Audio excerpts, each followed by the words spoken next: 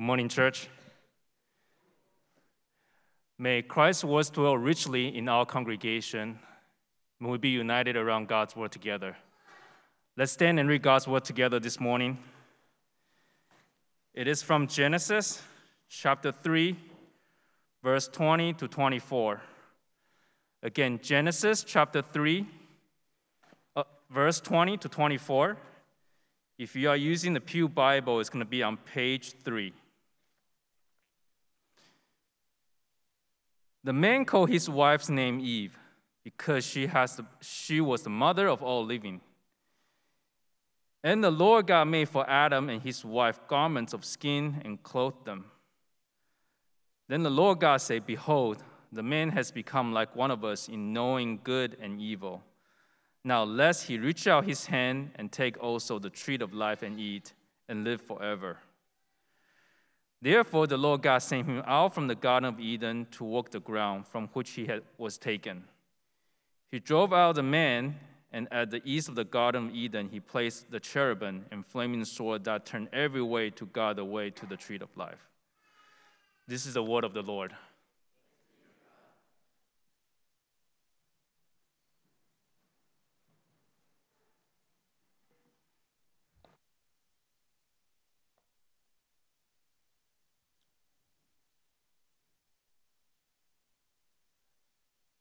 Let's pray once more.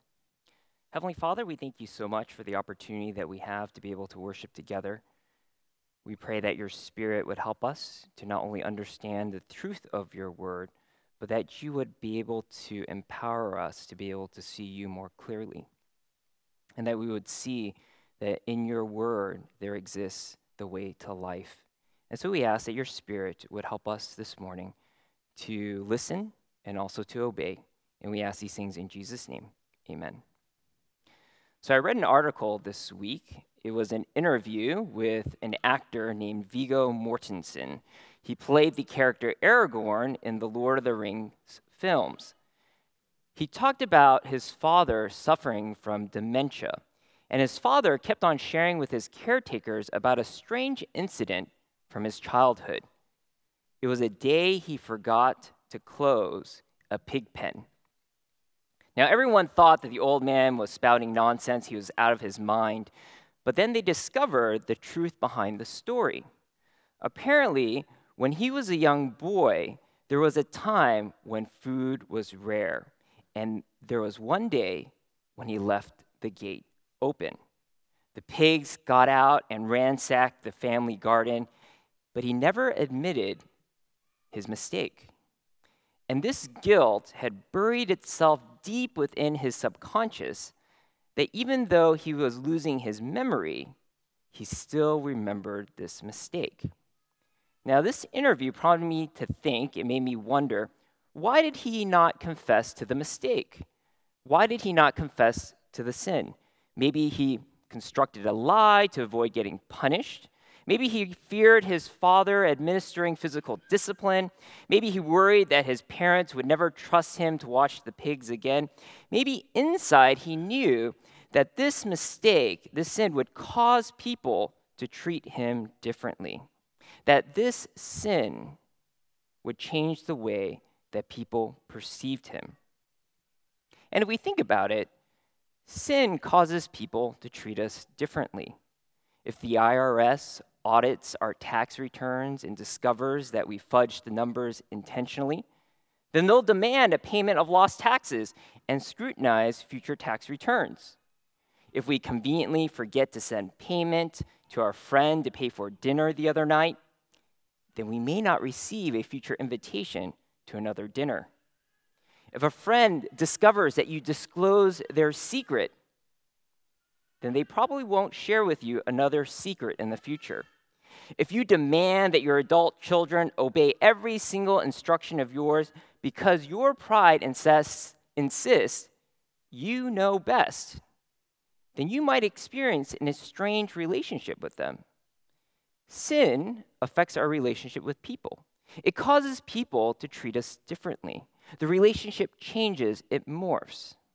Now, if we know that people treat us differently, intuitively, deep within us, when we sin against them, then how does God treat sinners? How does God act toward those who rebel against him? What is God's response when we disobey his commands? How does God treat the one who has sinned? Now, we know that there are consequences to sin. In our series in Genesis, we learned that Adam and Eve's sin resulted in the curse of sin. Women would experience pain in childbearing. Men would have to work the cursed ground in order for it to yield some fruit.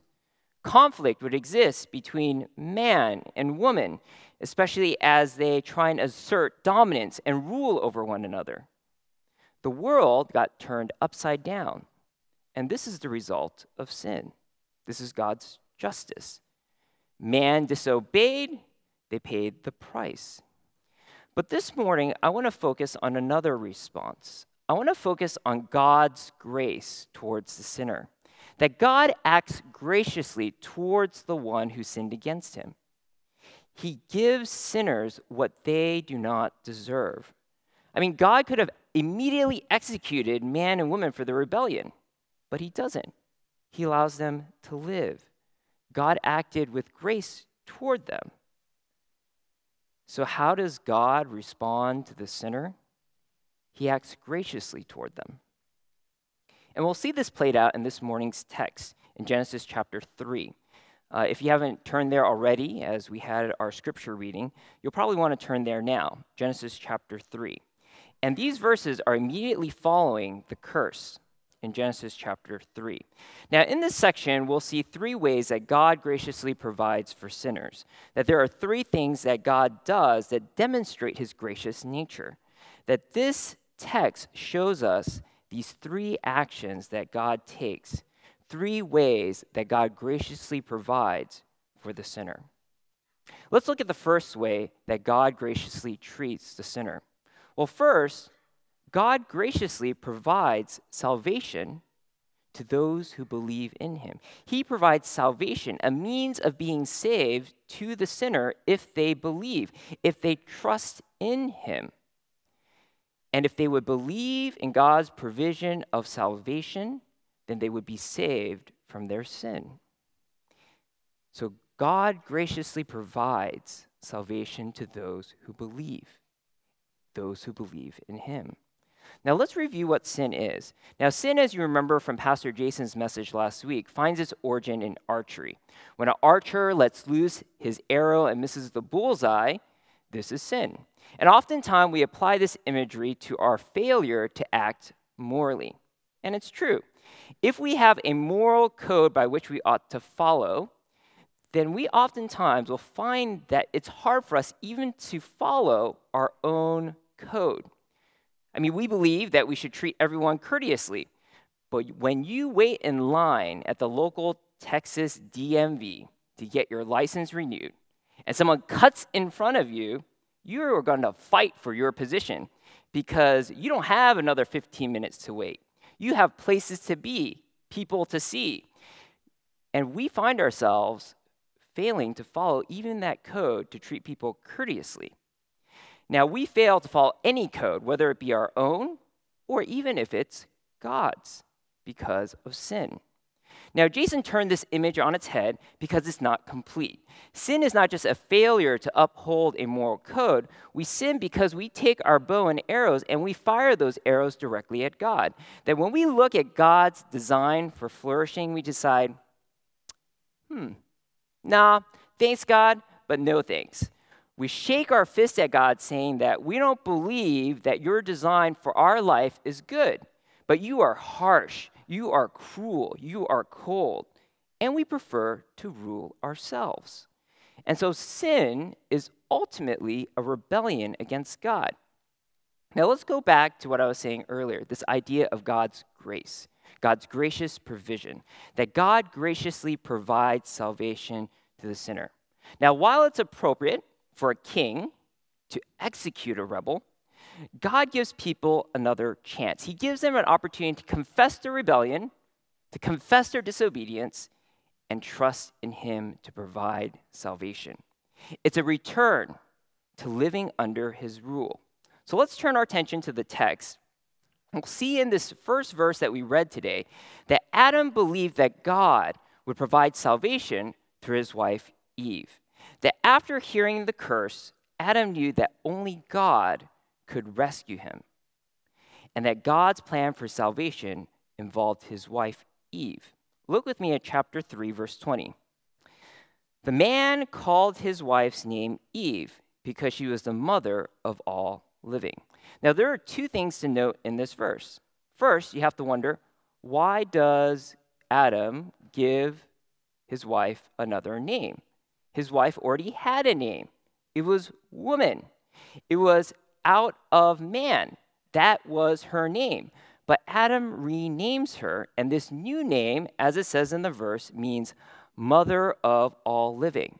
That from her would come other human beings, and Adam anticipated that from these human beings, there would come one, a person who would deliver them from sin's curse.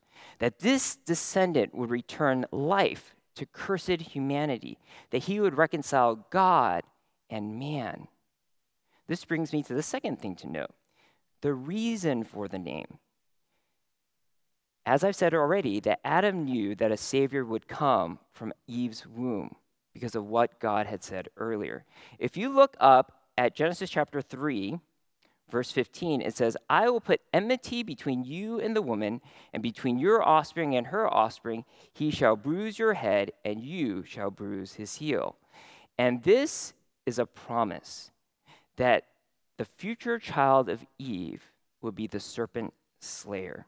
That God promised that this seed of the woman would overcome the seed of the serpent. And Adam believed in this promise. This is why he renames his wife Eve. This demonstrates that Adam trusted and believed in God, that he would provide salvation through a future descendant. Now, God unfolds this plan throughout the entire Old Testament. We discover later, especially in the book of Genesis, that this serpent slayer will then come from the family of Abraham. At the end of Genesis, we discover that the serpent slayer will not only come through the line of Abraham, but through his great-grandson, Judah. And then later on in the Old Testament, we discover that within the tribe of Judah, that the serpent slayer will come through his descendant, David.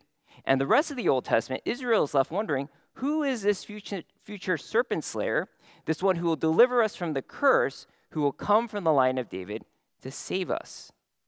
And we discover in the New Testament that this serpent slayer is Jesus Christ. That God provides salvation through Jesus Christ if you believe. Now, you may know that Jesus Christ is the Son of God. You may know that Jesus said, love your neighbor as yourself. You may know that Jesus is a moral teacher. You may know that Jesus died on a cross for sin. You may know that Jesus rose from the dead 3 days later. You may know that Jesus ascended into heaven. You may even know that Jesus will return one day. But if you do not believe that you're a sinner and that you need Jesus Christ, if you don't believe that Jesus Christ died on the cross to die the death you deserve, it doesn't matter. If you don't believe that Jesus Christ rose from the dead, proving his victory over sin and death, you're still in sin. If you don't believe these things about Christ, if you don't believe, you're still lost. You may know the gospel, but if you don't believe the gospel, then you are still shaking your hand at God, saying, I'm going to live the way I want, even though I know the truth. Now, I remember a conversation with a friend. She shared with me that hearing the gospel moved her heart. When she heard her friend share a testimony, it even moved her to tears. And so when I asked her, so do you believe in the gospel? Do you believe that Jesus Christ died on the cross for your sins? And she replied, no. Because to believe in the gospel would require me to admit that I am a sinner and I need God's help. And I can't do that. And that conversation still echoes in my mind because it reminds me that someone may know the gospel truths and still not believe. And so will you will some of you transition from knowing the gospel to believing the gospel? Will you be willing to stake your life on what Christ has done? And for those of you who have known and believed, will you take the step toward baptism? Because baptism serves as a public demonstration to the world that you identify with Christ's death and his resurrection, and that baptism allows us as a church to affirm your profession of faith. Because if you have not professed faith in the gospel and taken steps towards baptism, then I would encourage you, think about it. Talk to someone about it. So that's God's first gracious provision. He provides salvation to those who believe. Now let's go on to the second gracious provision that God gives us. God graciously provides a costly covering for sin's shame. God gives clothing to sinners to cover their shame. He provides a new outfit, he gives new garments, and this garment is not cheap. It is expensive. It costs something. God graciously provides a costly covering for sin's shame. And we'll discover this in this text, in the following verse, in verse 21, that God provides costly garments of skin to completely cover Adam and Eve's shame. Look at verse 21 with me. It says this, "And the Lord God made for Adam and for his wife garments of skin and clothed them." Now, why did God make Adam and Eve a new wardrobe? I mean, after the fall, Adam and Eve created their own clothes. They used fig leaves, sewed them together to make loincloths. Now, if you understand the connotation of a loincloth, the loincloth is equivalent to underwear. It only covers the private parts of a person. That Adam and Eve's fig leaves didn't cover enough. They didn't provide adequate coverage for their bodies. Now, it serves as a metaphor for their inability to cover their own shame. It serves as an image for their inability to cover their sin. That their effort and that their work could not hide their feelings of guilt. It couldn't properly cover their shame and their sin. Now, we often try and cover our sins, don't we? I mean, we may think to ourselves, yes, I may gossip about people. I may talk behind their backs, but I attend church. I go to Bible study. I don't swear. I do work on time. My virtuous qualities cover my sin. And yes, we may also justify our sins in another way. Yeah, I may badmouth my boss when he's not around, but he's a hard boss. He calls me at night asking me to work on projects. He takes credit for my work. He requires me to come into the office even though I told him I'm on vacation. His bad deeds require, deserve, justify my scathing critique. And so we try and justify ourselves to cover up for our sin, to say that our sin is justified. Now, note the material of the covering. Adam and Eve used fig leaves. They must have thought, okay, if we're going to use a material to cover ourselves, let's use something that grows back. So we'll choose leaves. But God chose a different material for their outfits. He chose skin. This meant that an animal had to die for their shame to be covered. And every time they wore it, it would always serve as a reminder of the death that would await them because of sin. And it also reminded them that a life was required to atone for their sin. Now, note the type of outfit that God makes for them. God doesn't make Adam and Eve loincloths of skin. He makes for them garments. It says that in verse 21, garments. Now, this word connotates a robe.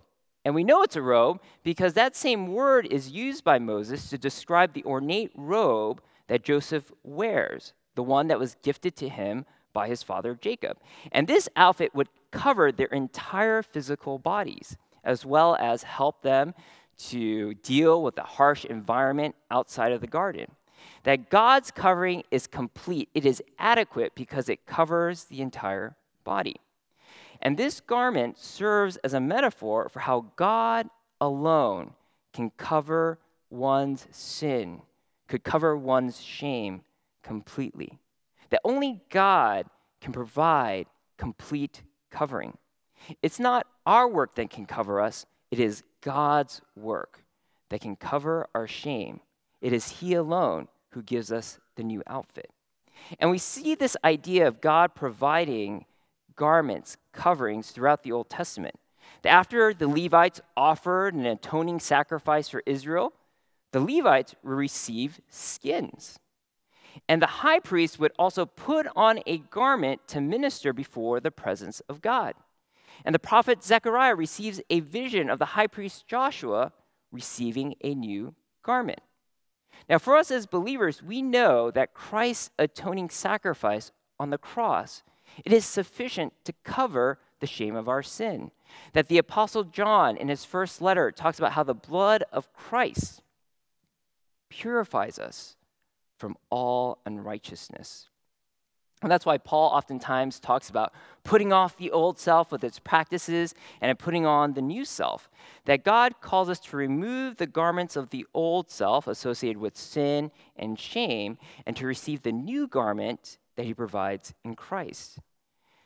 So to put on the new garment that Christ provides means that we no longer need to fight to justify ourselves, to cover ourselves, because we can confess that we are a sinner, that we are flawed people, that our significance ultimately is found in Christ, that when we put on our in Christ identity, we no longer gossip because we know that we can trust God, that God knows best. And that putting on the garment of Christ means that we talk less about people, talk bad about them when they're not around, because ultimately, especially if our employer is a bad boss, that ultimately God is our boss. He is the one we work for, and that we don't need to justify ourselves before God because He will vindicate us. So we see that God graciously provides salvation for those who believe in Him. We also see that He provides costly garments to cover sin's shame. Let's move on to the last provision, the last thing that God graciously provides. God graciously provides an end to our sojourn in sin, that we will not live in this state of sin forever, that our days in this cursed world are numbered. Our days in this world, our days in this body, that these things are ultimately temporary. The reason being, we are passing through. That God graciously provides an end to our sojourn in sin. Now, after God clothes Adam and Eve, He expels them from the Garden of Eden. God expels them from the Garden of Eden so that they would not live forever in the state of sin. Because God recognizes that there is a danger, that if mankind was allowed to remain in the garden in their fallen state, and they continued to eat from the tree of life, they would forever remain in sin and forever separated from Him. Let's look at verse 22. It says, "Then the Lord God said, 'Behold, the man has become like one of us in knowing good and evil. Now, lest he reach out his hand and take also of the tree of life and eat and live forever.'" Now remember the idea of knowing good and evil. It's not about discerning right from wrong, because Adam and Eve already knew right and wrong before the fall. They knew it was wrong to eat from the tree of the knowledge of good and evil. So the concept of knowing good and evil refers again to this idea that one living their own life the way that they design, the way that they desire. That to know good and evil is to determine for oneself what is right in one's own eyes. And that we determine what is right. We determine what is wrong, not God. Now, recall in the Garden of Eden that there exists another tree near the tree of knowledge of good and evil. This is a tree of life. That God created the tree of life so that if man ate of it, the man would live forever. But if man, again, in this state of sin, took from that tree and ate from it, any chance of reconciliation with God would cease to exist. Because a holy God could never coexist with sinful man. So this prompts God to evict man from the garden. That God expels man from the Garden of Eden to the east. Look at verse 23. Therefore, the Lord God sent him out from the Garden of Eden to work the ground from which he was taken. He drove out the man and at the east of the garden. And at the east of the Garden of Eden, he placed a cherubim and a flaming sword that turned every way to guard the way to the tree of life. And so these verses seem to imply that God cast man out towards the east. Now, I learned growing up in the San Francisco Bay Area, you never go to East Palo Alto. That is the bad part of town. Now, it may change because it's getting gentrified, but we learned growing up, you never go to the east side of town. Now, I don't know if it's true here in Houston. You can tell me after service if it's wrong to go to the east side of Houston.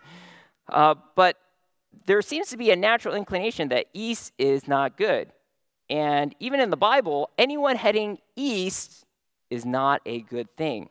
That after Cain kills Abel, he heads east. And humanity builds the Tower of Babel in the east. Lot separates from Abraham, and where does he head? He heads east. So if you're to sojourn, you don't want to sojourn in the east, because that would take you far from God.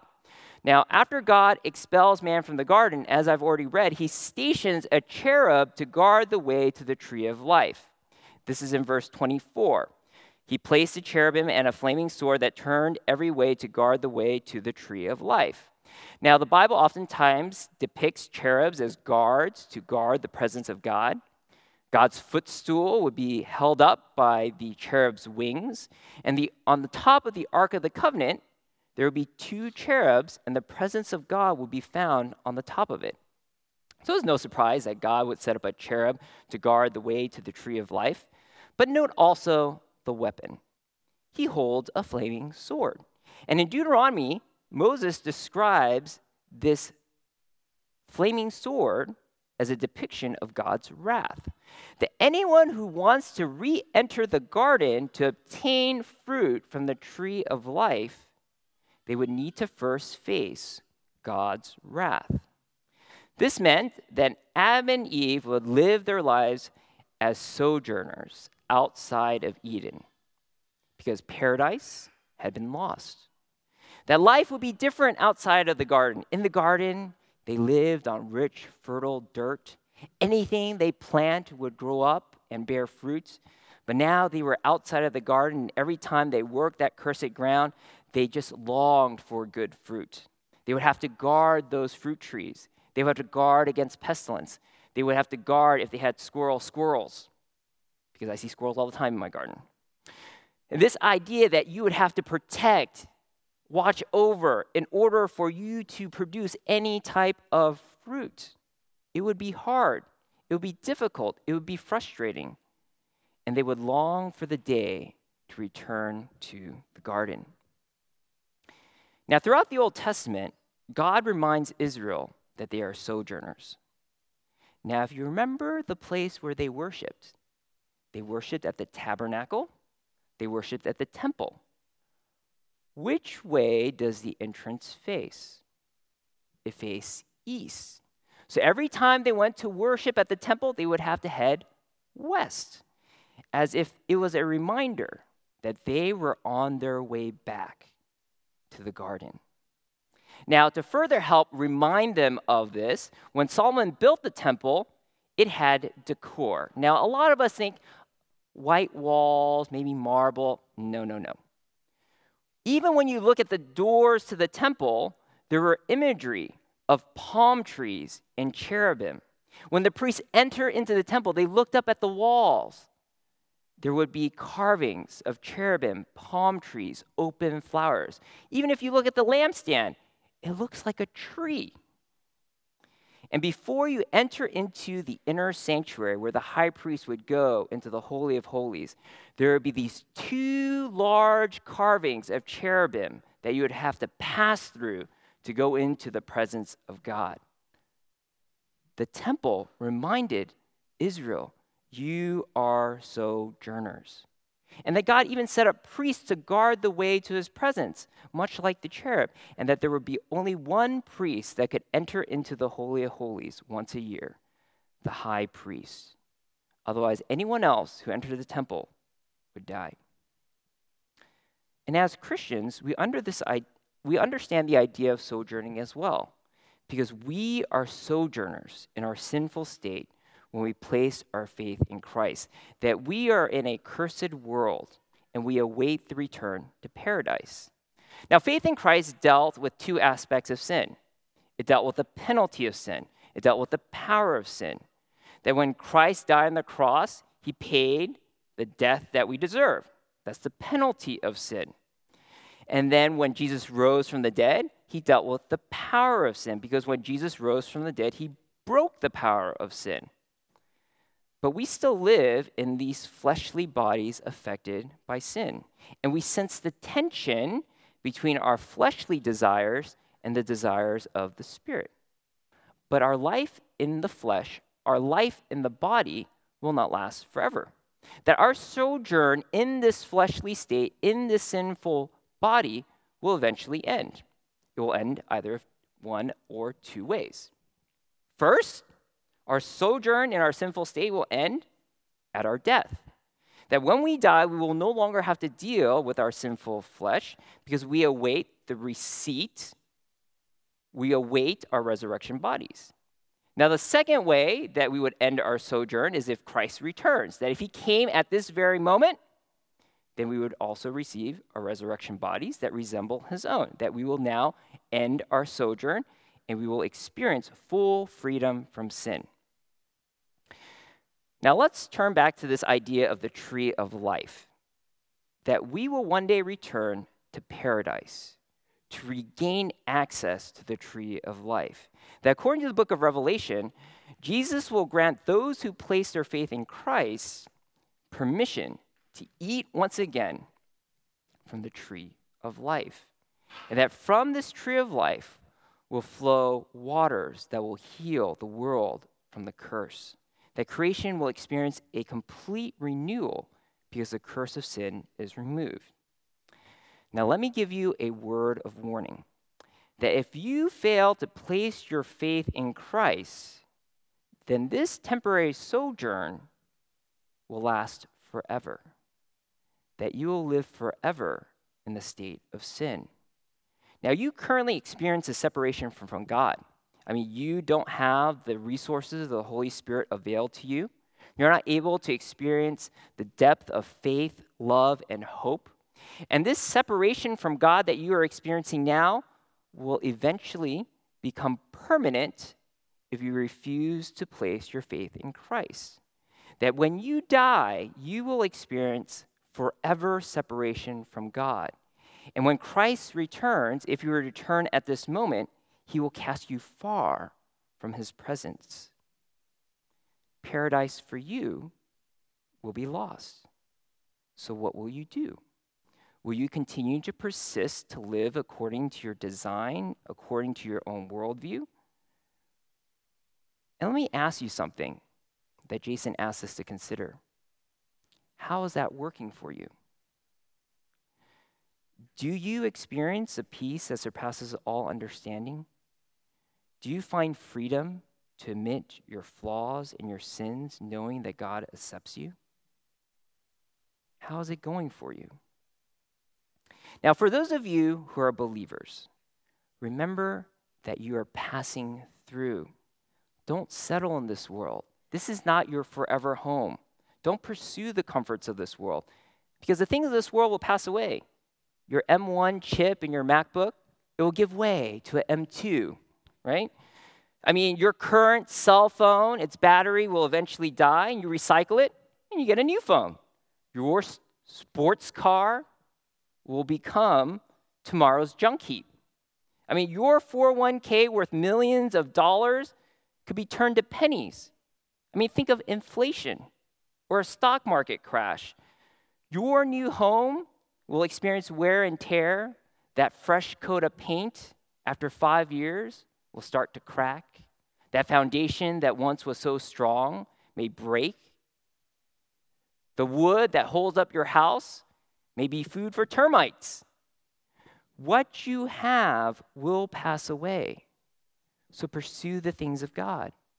Share the hope that you have in Christ with people. Care for your brother and sister in Christ. Grow in your knowledge of God. Serve one another, because God will graciously bring this sojourn, this traveling time, to an end. And until then, sojourn well.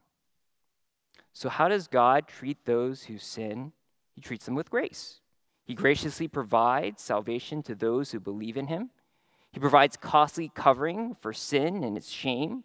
He provides an end to the sojourn in the state of sin. So let me end with a stanza from our response song that we'll sing shortly. Yet not I, but through Christ in me.